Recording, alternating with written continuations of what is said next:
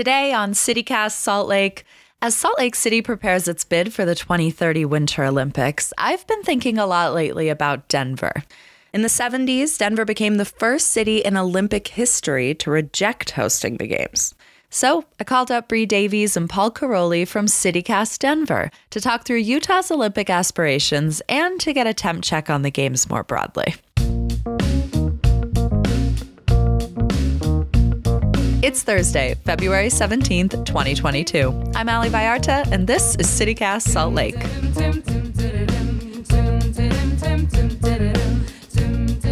Bree and Paul, welcome to CityCast Salt Lake. CityCast Denver, welcome to CityCast Salt Lake. Thanks for having us. I'm excited to chat with you. So basically, this is what's going on. Salt Lake City wants the Olympics badly, and I'm not sure that I do. And I feel like maybe there are people out there that share my opinion, but I haven't found a ton of them. And so my first question for you is where are you both at on the Olympics on a scale of 1 to 10? Paul, you first. 10 being this psyched is your about thing. it. 1 being I think it's great. I'm obviously conflicted about it like every other person on earth, I imagine. But I have such a strong nostalgic connection to it like a lot of people do on the one hand. And then on the other hand, I recognize that the institution of the Olympics and the bureaucracy and all of the corporate influence on the games has been, for the most part, really, really negative. So you're a 6? I'm going to force you to assign a number. I'm a 5 in a tribute to the 5 Olympic rings. Wow, I didn't know Paul was going to go hardcore lukewarm on this. I know. I thought you were going to come in as a 9, Paul. Well, I don't know. I mean, I'm a rational person. Look at what the Olympics are. It's a calamity. Every 2 years, it's always a disaster. There's always budget overruns. It always exposes all of these problems in the host city. Maybe it makes them worse in a lot of cases. It feels like every host city, I don't want to get ahead of it. I'm saying Bree's stuff. The Olympics is great. Thank you, Paul. Do your job, Paul. Your job is to be pro-Olympics. You're supposed to be my contrarian, Paul. That's Paul is really good about that on our show. Just as a side note, he's he's always the good questioner to my hardcore leftist politics. Yeah. But all right, Bree, 1 to 10. I'm a 0. I mean, and it's funny because the Olympics are going on right now, right? And I've actually watched more of them than Paul has. So interesting.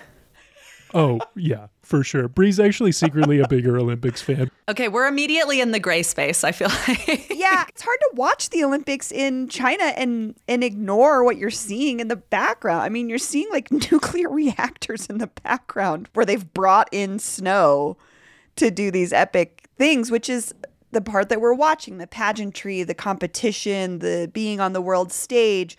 I see all those things as being exciting and beneficial, but if we zoom in to a city perspective, I'm the biggest booster for Denver out there, but I'm also the biggest critic. And I'm critical of our policies and how we handle big things like this. So for me, the issue is I don't want us to take on something like the Olympics for the repercussions it will have on generally our most marginalized folks in the city. And that's mostly, we have a housing crisis. We have a crisis of houselessness in the city. I know Salt Lake is not different. And my concern is what happens to those folks when we take on something like this? When bigger things are coming to town, we tend to see more policing on our homelessness. And my fear is that will be a huge part of the Olympic bid is to let's sanitize Denver or Salt Lake and completely and hide these folks, not solve our problem, but hide them. Right. And so that's my biggest thing. And then also it's a money suck. Whether we pay for it or not, we're going to be paying for it. There's so many other things in our city that could be getting those resources and making us a really great city for the world stage. And the Olympics is not going to make us a better city. No, I feel the same. The cost, not just the cost to the city, but also who is this for? Because when the Olympics come to your city, as a local, you become an extra. It's not for you. You're the host, and therefore, like, you're just an extra. I'm not going to be able to afford to participate in the Olympics. I'm just going to be watching it on TV like everyone else. And so there's that. And then I think another crisis that Denver and Salt Lake share is climate.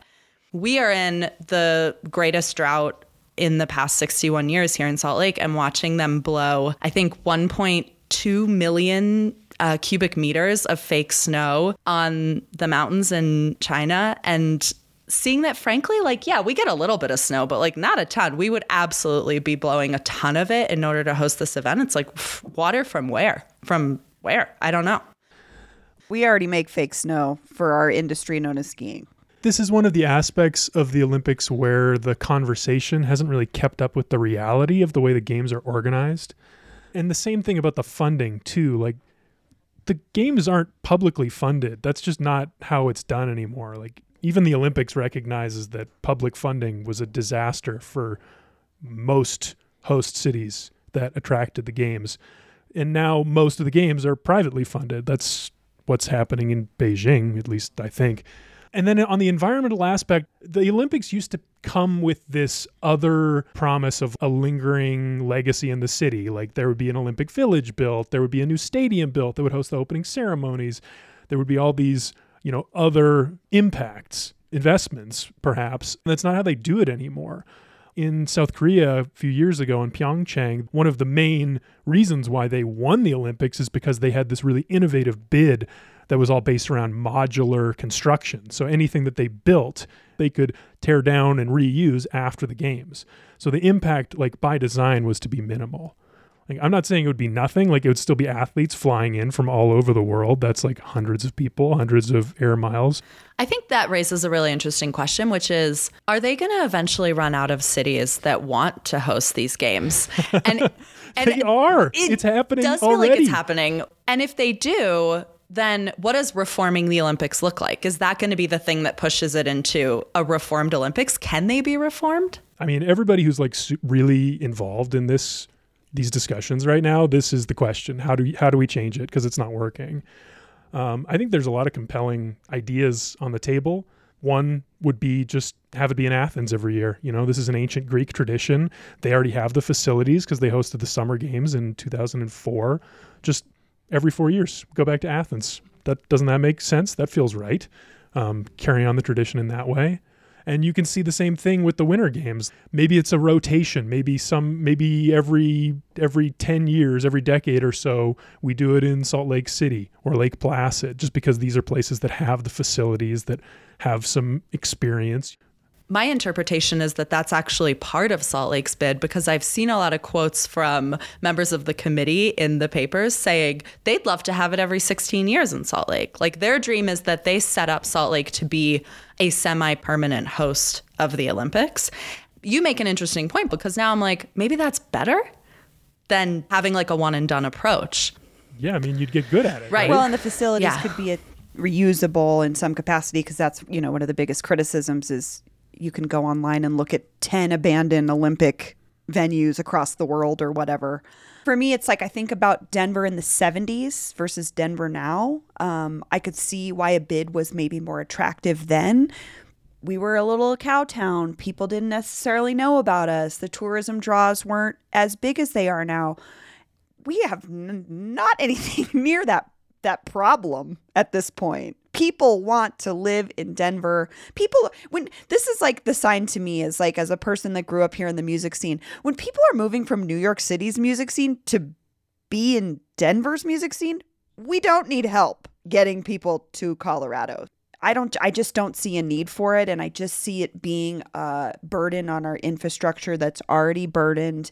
And, Denver has what I call a shiny bauble problem, which is we look at really big, fun, shiny projects and throw a ton of money at them. When I see a big project like the Olympics coming, is I want to solve these other problems before we attract more people. We need to take care of ourselves first. Right. For us, I think, as a city and as a state, our governor kind of said it best. Governor Spencer Cox said he thought the Olympics were healing of Utah's inferiority complex. And I love that he admits it. I mean, I will Denver say, like, won't I think admit that it wants to be somewhere else. We want to be as big as something else. We just really don't like being ourselves. He just said it. Right. He said the quiet part out loud. And do I think it's a good politically I think it's a good way to govern? Not necessarily.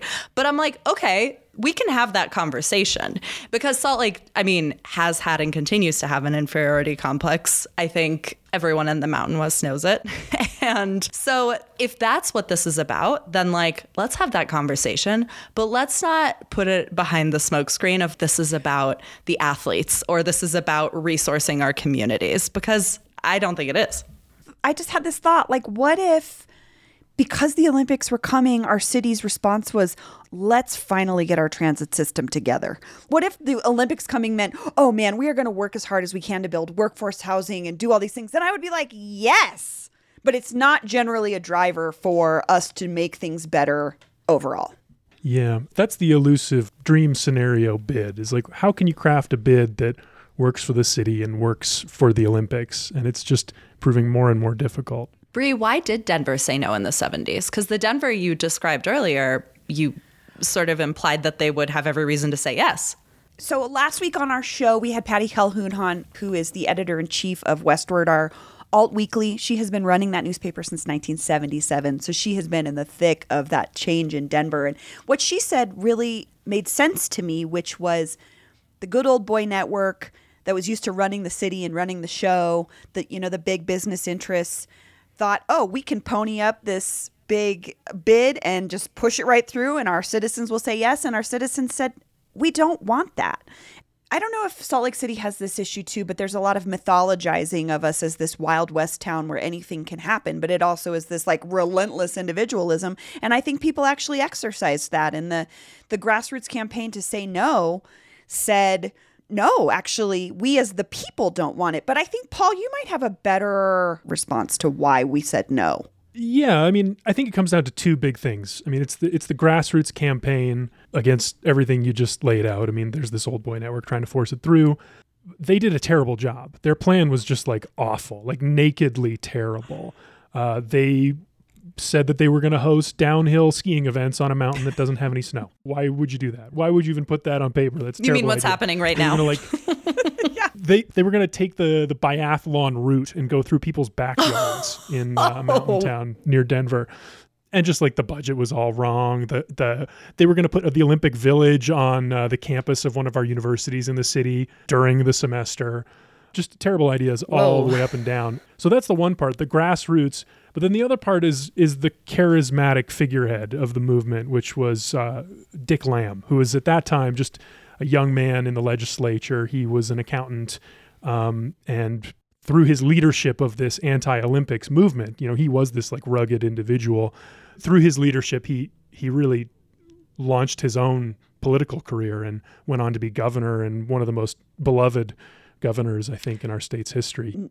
And no less problematic. We have to be honest about Dick Lamb, too, as he had some very problematic views about women and folks who have immigrated here. But Paul makes an excellent point that the no on the Olympics movement had a figurehead that was catalyzing and electrifying. People were interested in what he was doing and wanting to, people want to follow somebody who's got a very specific view of something sometimes. And if a grassroots campaign can get that, you can't buy that with money. You know what I mean? You can't buy good publicity that a person can actually create in people. It's the embodiment of the Olympic spirit in itself.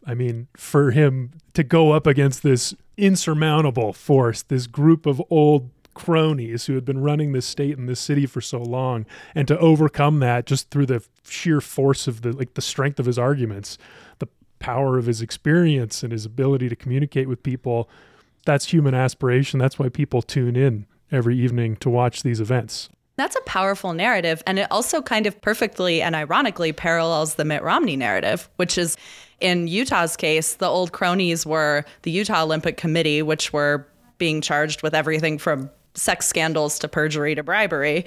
And Mitt Romney came in and it launched his political career to be the Olympic savior. Interesting. And so very like similar but different in that having an aggressive stance on the Olympics can launch a political career. And with Salt Lake bidding, I have to wonder if perhaps that's also very interesting to some of our current electeds, because they've been very aggressive in papers and in public statements about being like, it's not about us, it's about the athletes. And I usually feel like when someone has one talking point and it's that it's not something, that usually is that thing.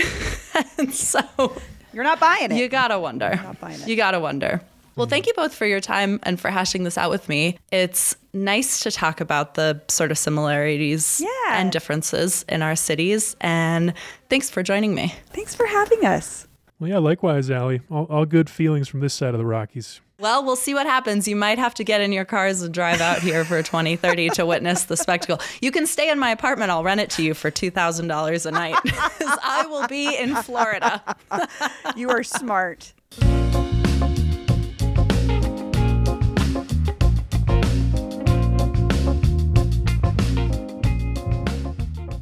One more thing before we go. There are 22 days left in the legislative session, but who's counting, right? There's a lot of bill traffic up at the Hill, so here's a speedy roundup of what's going down. Ready? There will be a tax cut, which seems good, and we'll also get a little cash back next year, but it will draw $200 million from Utah's education fund, so I'm calling it a net loss. Lawmakers decided they will not repeal the death penalty in Utah. The bill to do so didn't make it out of committee. There's a hateful bill now in play that would evaluate the weight, height, and wingspan of transgender student athletes to determine if they can compete on sports teams that align with their gender. A bill that would guarantee state employees paid bereavement leave after a miscarriage or stillbirth passed the Senate and is headed for the House. There's a gondola-related Senate resolution that calls for the least impactful solution in Little Cottonwood Canyon. And the Education Committee is looking at a bill that would roll out funding for full-day kindergarten across the state if parents want that option. Shout out to all the reporters who are up at the Hill every day making sense of this process. You are the real heroes. And if you see one around town, you should buy them a drink.